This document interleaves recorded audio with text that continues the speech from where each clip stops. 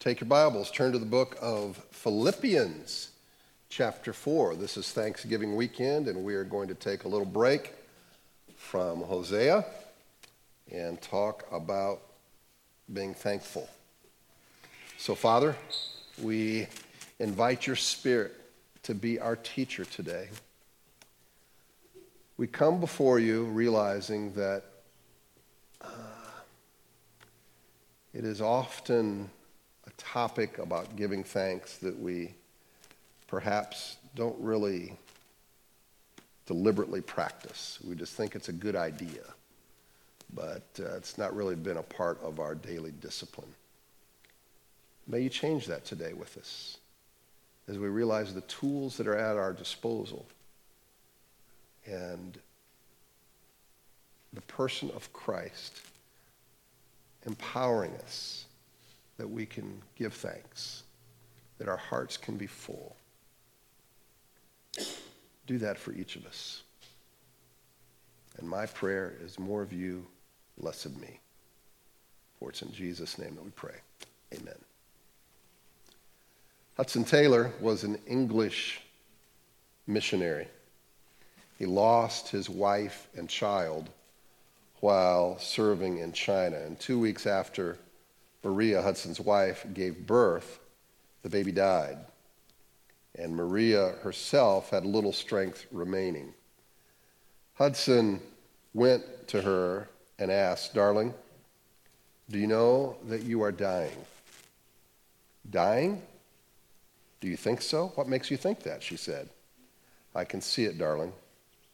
Your strength is giving away." "Can it be? I feel no pain, only weariness. You are going home. Soon you will be with Jesus." There was silence for a moment. Then Maria whispered, "I am so sorry." Hudson looked at her and gently said, "You are not sorry to go be with Jesus." "Oh, no, it's not that. But it does grieve me to leave you alone at such a time. Yet he will be with you and meet all your needs." A missionary who stood nearby said later, "I never witnessed such a scene as dear Mrs. Taylor was breathing her last. Mr. Taylor knelt down and committed her to the Lord, thanking him for having given her to him and for the 12 and a half years of happiness they had together." And then a few days later, Hudson Taylor wrote this: "I cannot describe to you my feelings. I do not understand them myself. I feel like a person stunned with a blow or recovering from a faint, and as yet but partially conscious. My Father has ordered it, so therefore I know it is, it must be, best, and I thank him for so ordering it. I feel utterly crushed. Oftentimes my heart is nigh to breaking, but withal I had almost said I never know what peace and happiness were before, so much have I enjoyed in the very sorrow."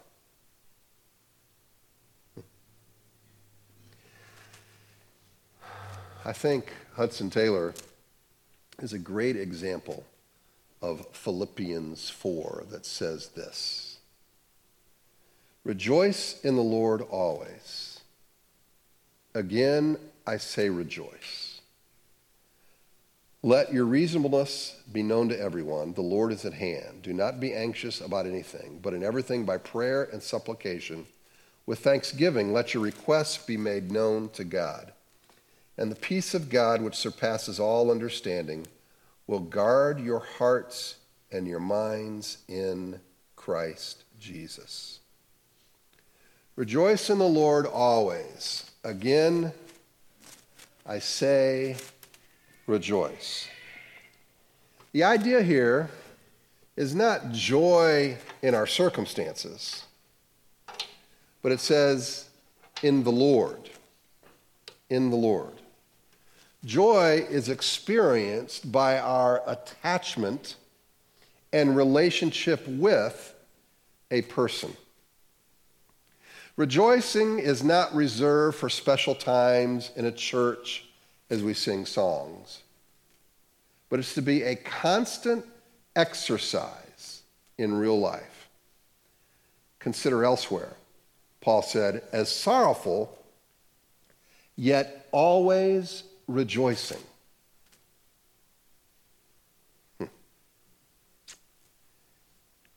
You know, that sounds really good Sunday school words, but is it possible? Is it true to rejoice at all times? When the heart is saddened from grief, Paul said, as sorrowful, yet always rejoicing. This tells us this is not some happy circumstance, put a smile on my face kind of rejoicing. This is something much more deep and abiding. The mind informs the broken heart of the truth of Christ, and we choose to rejoice. Paul is not relying on some happy optimism here that has, no basis. But the reason for rejoicing is rooted in the person and work of Jesus Christ. And this is why the Christian is to rejoice always. Because the person and work of Christ are not subject to our experience, but our experience and mindset is to be formed from Christ. We often think of Christ as just some, nebulous concept for the super spiritual or something.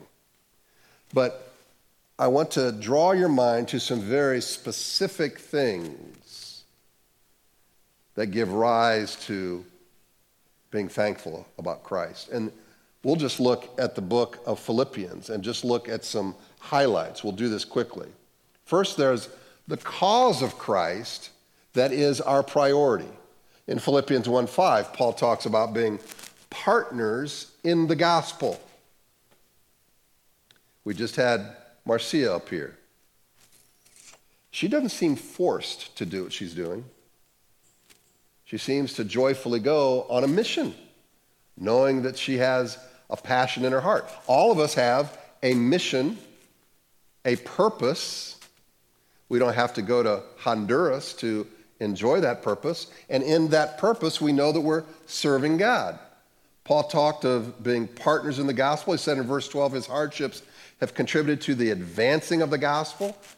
And in verse 27 of chapter 1, he speaks of striving for the sake of the gospel.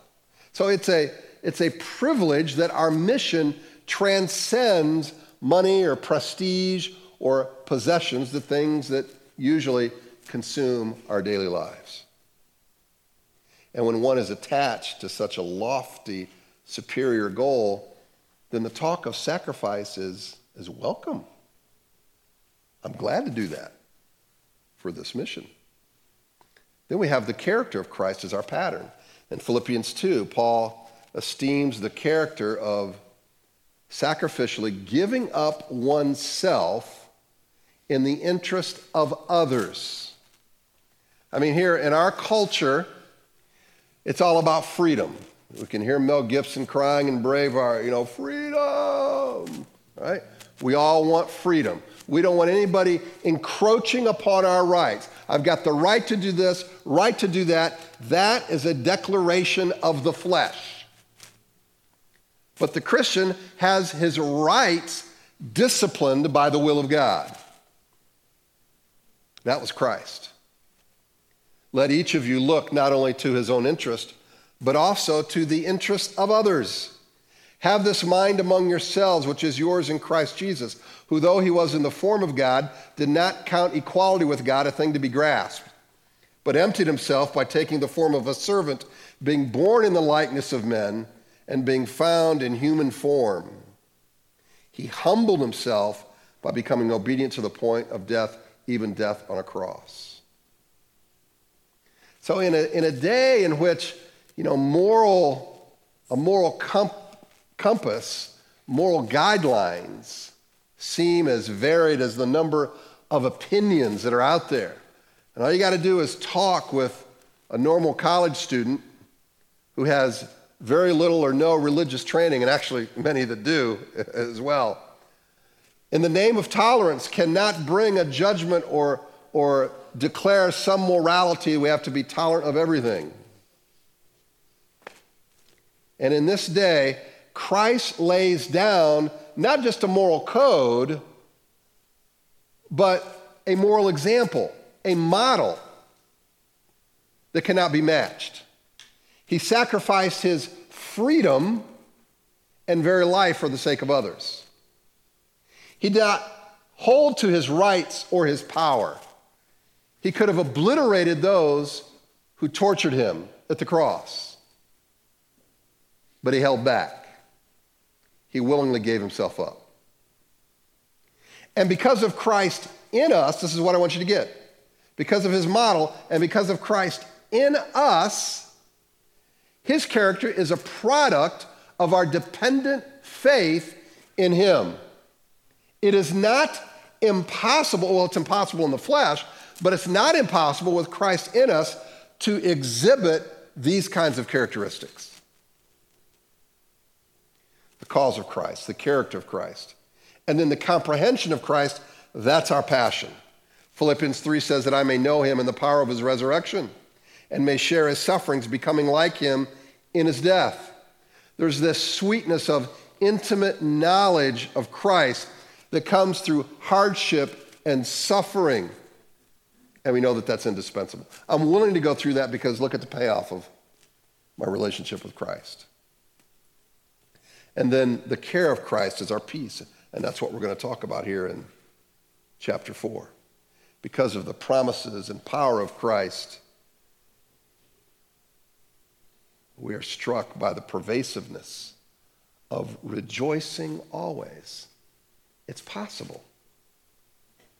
You know, rejoicing always is not because, you know what? You just have to tell yourself, have your clock, your watch go off every 5 minutes. By the strength of your will, you're going to rejoice always. That's not what he's talking about here. I think of rejoicing more because of the faithfulness of Christ in us. Paul repeats this all-pervasive junction twice. He's not just saying it for the sake of, sounds great, but it implies that this is possible. Rejoicing always, having the attitude and practice of rejoicing because of the person of Christ in us. Let your reasonableness be known to everyone. The Lord is at hand. The Greek word that's used for reasonableness, one commentator said that it's the most untranslatable Greek word in the New Testament. And the reason is because of the many different ways that translators look at this word. For instance, the KJV says moderation, Wycliffe patience, Tyndale softness. The Geneva Bible says the patient mind, the RSV forbearance. Magnanimity is another word that's used. It's a big word with a big heart. And what it means is that you are understanding to accept somebody unconditionally without prejudging. Your heart is soft and tender, even though you might have the right to condemn. The word has the meaning of a non-retaliatory spirit. Includes the ability to go beyond the letter of the law in how we treat others. We think, hey, you made your bed, you got to lie in it, right? That's what people say. The idea is that I may feel I have the right to judge because the facts are plain, but I'm going to be gentle. Gentle. It holds back what is obvious. It doesn't delight in seeing someone shamed. Handles situations by reserving judgment. Listen, this is not a word that's used in the context of parenting that you can't tell the truth, to train somebody. This is about personal relationships we have.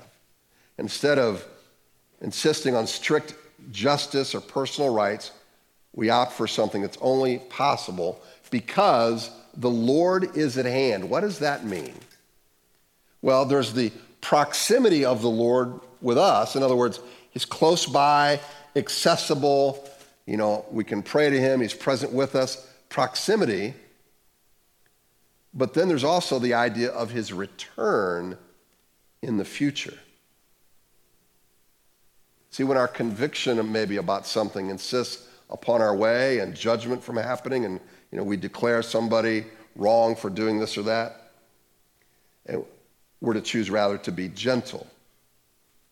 And by being gentle, we're not saying, well, you got to be kind to when you pet kittens and little puppies. Be gentle. This is a gentle reaction when justice can be enacted. And it says, because the Lord is at hand. So what I'm doing is, even though I may have the right to exact justice, I realize the Lord is at hand. I will make it his business to do that. I'm not going to be the one to show vengeance. I will leave that in the hands of the Lord. And he's readily available to calm my heart, because his justice will eventually be executed. Remember that when you want to exact some justice. Maybe you have rehearsed a speech you're going to give to that person who's hurt you. And you think, if I see this person in the store, I am going to give them a piece of my mind. I remember a guy once that I knew who told me how he went in the parking lot and just took a key to a Mercedes-Benz. He was openly telling me this. This was while he was trying to sell me something. Why? Because he was so jealous of this person who had the Mercedes-Benz. Like he did something wrong in doing it. And even if it was the case, what gives you the right to damage somebody's property because of it? He saw in his mind he was going to give to that person what they deserved. And yet what he couldn't see was his own anger and bitterness and jealousy.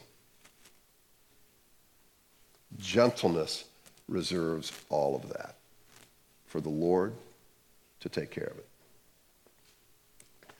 Do not be anxious about anything, but in everything by prayer and supplication, with thanksgiving, let your requests be made known to God. Depression is a very common emotional problem in America today, and one of the most difficult to deal with.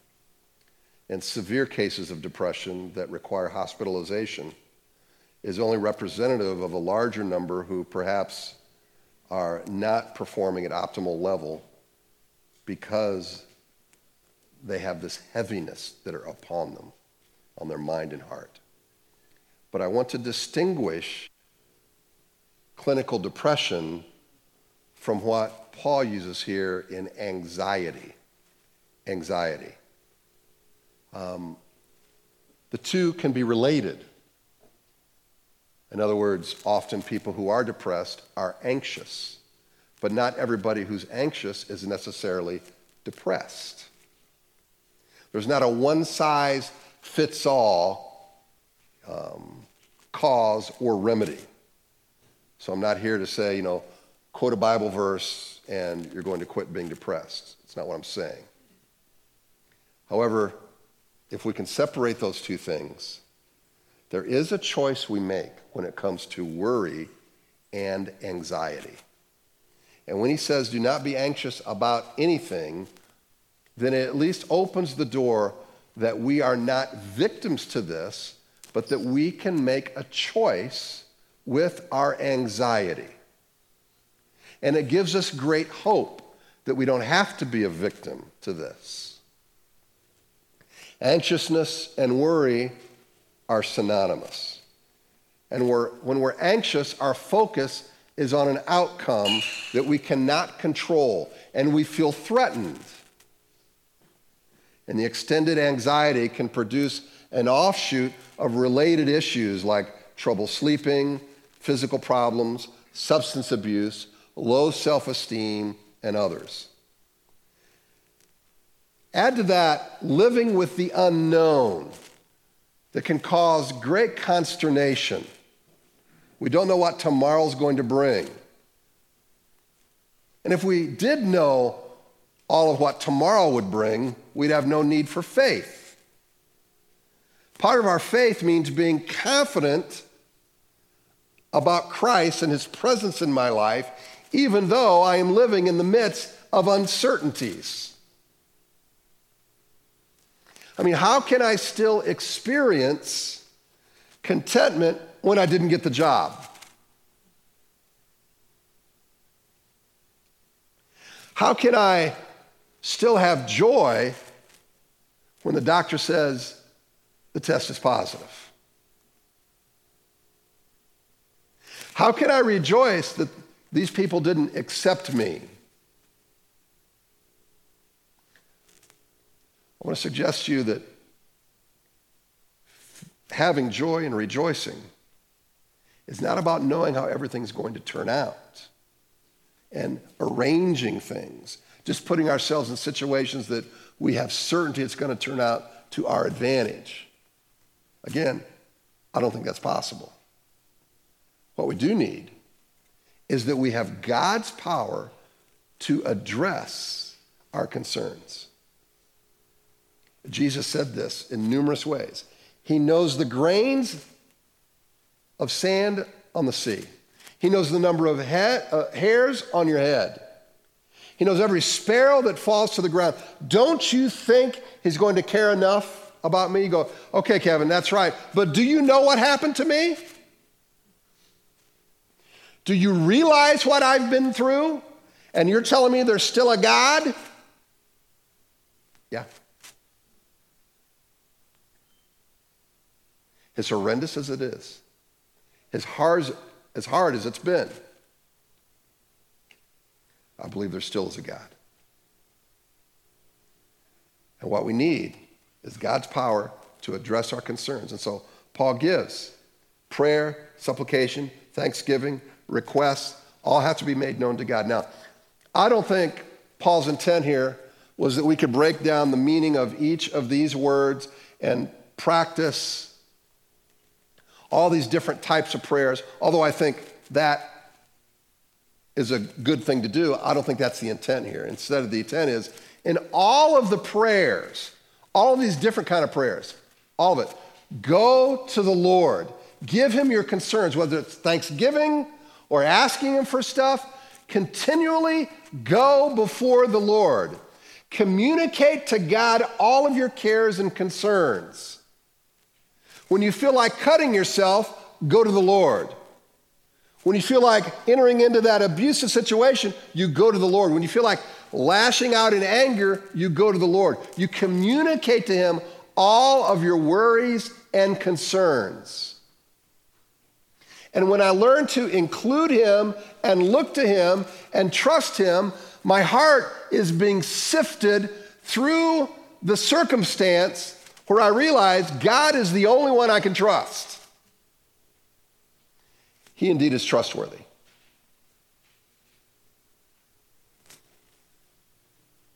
And the peace of God, which surpasses all understanding, will guard your hearts and your minds in Christ Jesus. There is a special peace that is of God. This is not the peace that simply speaks of the absence of war. This is an inner sense of God's presence and his promises being good in the most difficult of situations. We're not talking about grin and bear it. We're not talking about some pithy Christian saying, some cliche. We're talking about looking at the reality of death, the pain of abuse, the hurt from rejection, and it still sees God at work, that he's near, that his love is extended to us in the midst of that. We live in a world that is filled with sin, and stuff like this will happen to us while we're on the earth. It's a part of the curse. But God is still here. Remember, when Paul wrote these words, he was not sitting in his lounge chair watching his 70-inch TV of the latest home show. He was in a prison. And he said, rejoice in everything. We looked at his 3 missionary journeys in Acts. And we saw the hound of anxiety snapping at his heels. And even when the hound was not in sight, its howl had sounded loud in his ears. Fears, uncertainty about the future, persecution, physical disease, mental anguish, all seemed around the corner. Paul's words come from the arena of hard knocks, and his instruction is refined by suffering. Janet and I have experienced it through 40 years of marriage. Situations where the only thing we know how to do is to get on our knees and pray. And panic can enter in the situation. And yet, we get on our knees, we ask God, we don't have the answer, Lord. We don't know even what the next hour is going to bring, but we're saying we trust you, and we're asking for your help. If God is there, if he loves us, don't you think he'd want to comfort us just like any loving parent? If a child comes with a genuine need and they're crying, they're not going to tell them, go away, bothered by you. No.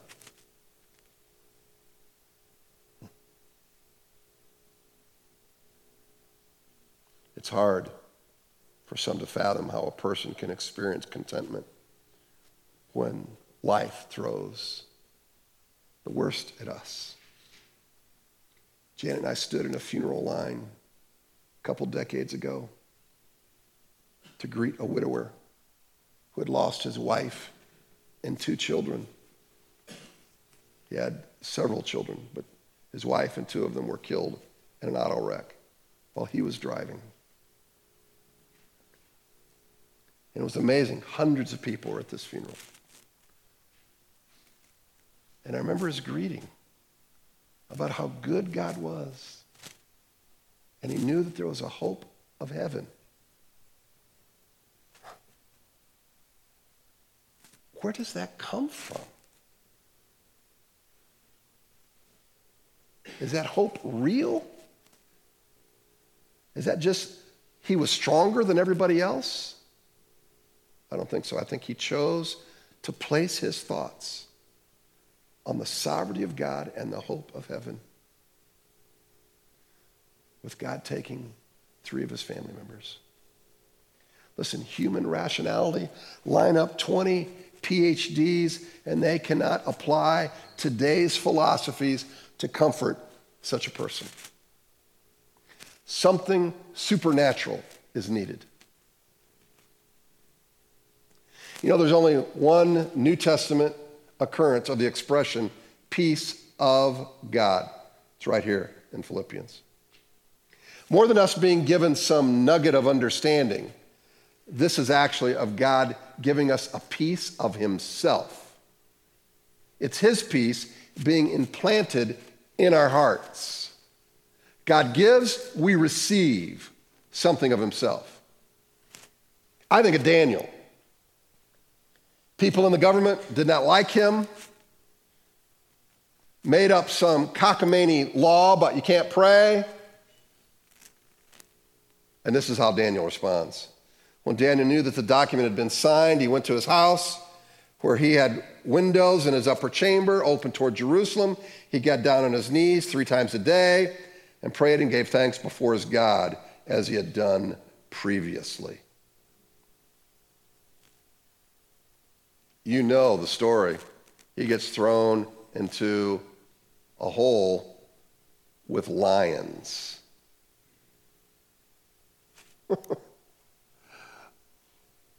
And somehow God was able to give him peace. My brother had a friend whose head was in the jaw of a grizzly bear and survived. His lasting memory was the terrible, putrid breath of the bear. That's the thing you remember. And when I think of that, I think of, have you ever been so entrenched in trouble that certain smells, sights, words bring you back to the event and you feel like a panic attack is coming? There's great anxiety. We have to have something to fend off the thoughts and the anxiety. And that's why the phrase here, guarding your hearts, is used. It's a soldier term. It's like God brings a squad of soldiers to stand guard and protect us from worry. And such a peace is not a dream of the human mind, because the human mind cannot even comprehend this kind of peace, this wholeness, this quiet confidence. This kind of peace protects the 2 organs of worry, the mind and the heart, that produce feelings and thoughts. But I'm here to tell you, this protection is real. It's available in the person of Jesus Christ, who we access through deliberate prayer. It's not going to be just some magic wand that God's going to take away all the pain, but it's, Lord, I need your help. Constantly, always. We cultivate the capacity to trust through our life of prayer. And as our capacity to trust expands, our tolerance for uncertainty and ambiguity grows. And I think our anxiety diminishes. I don't have to know what tomorrow's going to bring. I can be okay with not knowing what is going to happen tomorrow, because I know God and I know his love and sovereignty, and that's the surest knowledge and hope a human being can have. God's peace is like an inward sentinel protecting us, keeping watch, and then we're not invaded by alien forces that would disrupt and ravage our minds and hearts, crushing us with anxiety. The way to be anxious about nothing is to be prayerful about everything.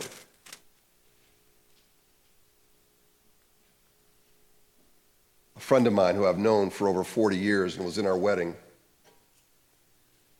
his only child died of a gun accident. And he recently relayed 2 things that helped he and his wife deal with the grief. One was the number of people. He said it's been probably 30 different people that have reached out that he's known through the years that have come out of the woodwork to share their experience of losing a child and the chance to minister to one another in the process. The second thing was what he termed seeing the goodness of God. As others have upheld he and his wife emotionally and spiritually. He referred to David Kessler's book, Finding Meaning, the 6th stage of grief, and about the importance of purpose. And you realize life is never going to be the same. It's going to be different now. There's going to be a scar you're going to live with.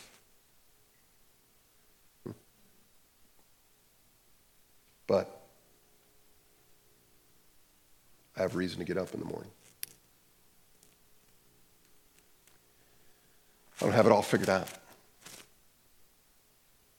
God gives you purpose, motivation, peace. I know that there are some here today that carry a deep burden. I'm not here to try to intellectualize it. I'm not here to give you some cheap advice about moving on. Another thing my friend said is, you can't believe the number of stupid things that people say when you're in grief. You just have to get over it. Just have to move on. Maybe the worst words ever to speak to a person in grief. You know why? Because when you have this ready knowledge of a hurt and this pain, it's like a man living with an amputation. You don't ask the amputee to forget about losing your leg. I have a lost leg. How do I forget about that? That's pain. I look at this every moment of my life. It's there. But the scars do not define us, though they will stay with us. We can choose not to be anxious about today and live in light of Christ and his reality, his love, his sovereignty, by telling him daily our concerns. And like a child leaning up against the breast of his mother, he takes comfort of the warm embrace. And we can take comfort in the warm embrace of God and his Holy Spirit, who provides that true comfort and fills our hearts. Don't be anxious about anything. But Kevin, you don't know what happened. Don't be anxious about anything. Do you know how much of a fool I made of myself in that project? Don't be anxious about anything. But my spouse rejected me. Don't be anxious about anything. Do you realize the hurt that was caused? Don't be anxious about anything. You cannot insert anything in that verse that trumps it.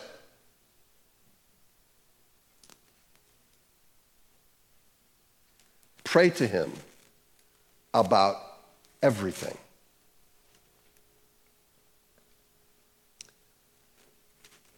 Sometimes we're like Jacob, who has to wrestle with the angels. This is not a recipe. I don't mean it to sound like that. Sometimes it is a real struggle. You're praying through tears. You're praying through anguish.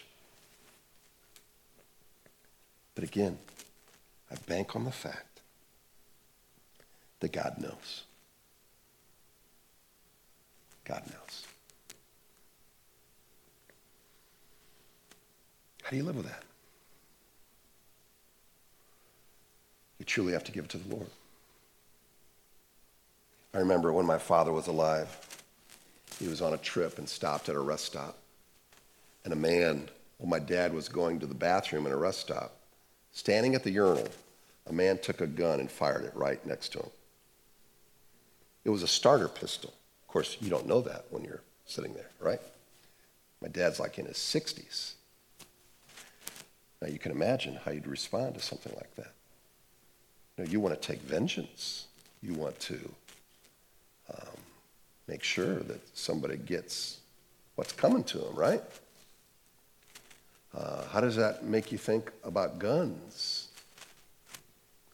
You would recall that situation all the time. How do you get some perspective in that? And I'm sure if I went to each of you, you could tell a story of something very painful that's happened, very hurtful.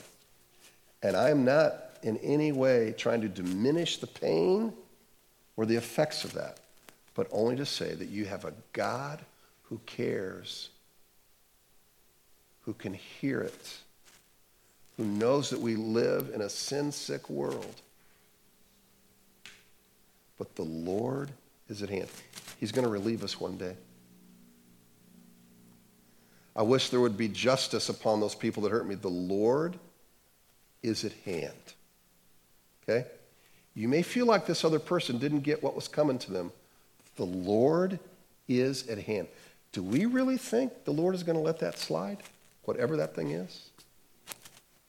I don't think so. Not his perfect justice. The Lord is at hand. Can the Lord relieve me of this? Well, ultimately, yes, because the Lord is at hand. But even now, he can provide peace to where I don't have to give in to the panic attack or the anxiousness. Now listen, none of us are ever going to live life not ever feeling anxious again. And I don't want you to leave this place feeling guilty every time you feel anxious, all right? But you know what that is? That's the indicator. All right, I got to go to the Lord, okay? It's just like when I see pride or arrogance in my own life. It's like, oh, I know I can't be prideful or arrogant, but when I see it, all right, I've got to immediately go to the Lord.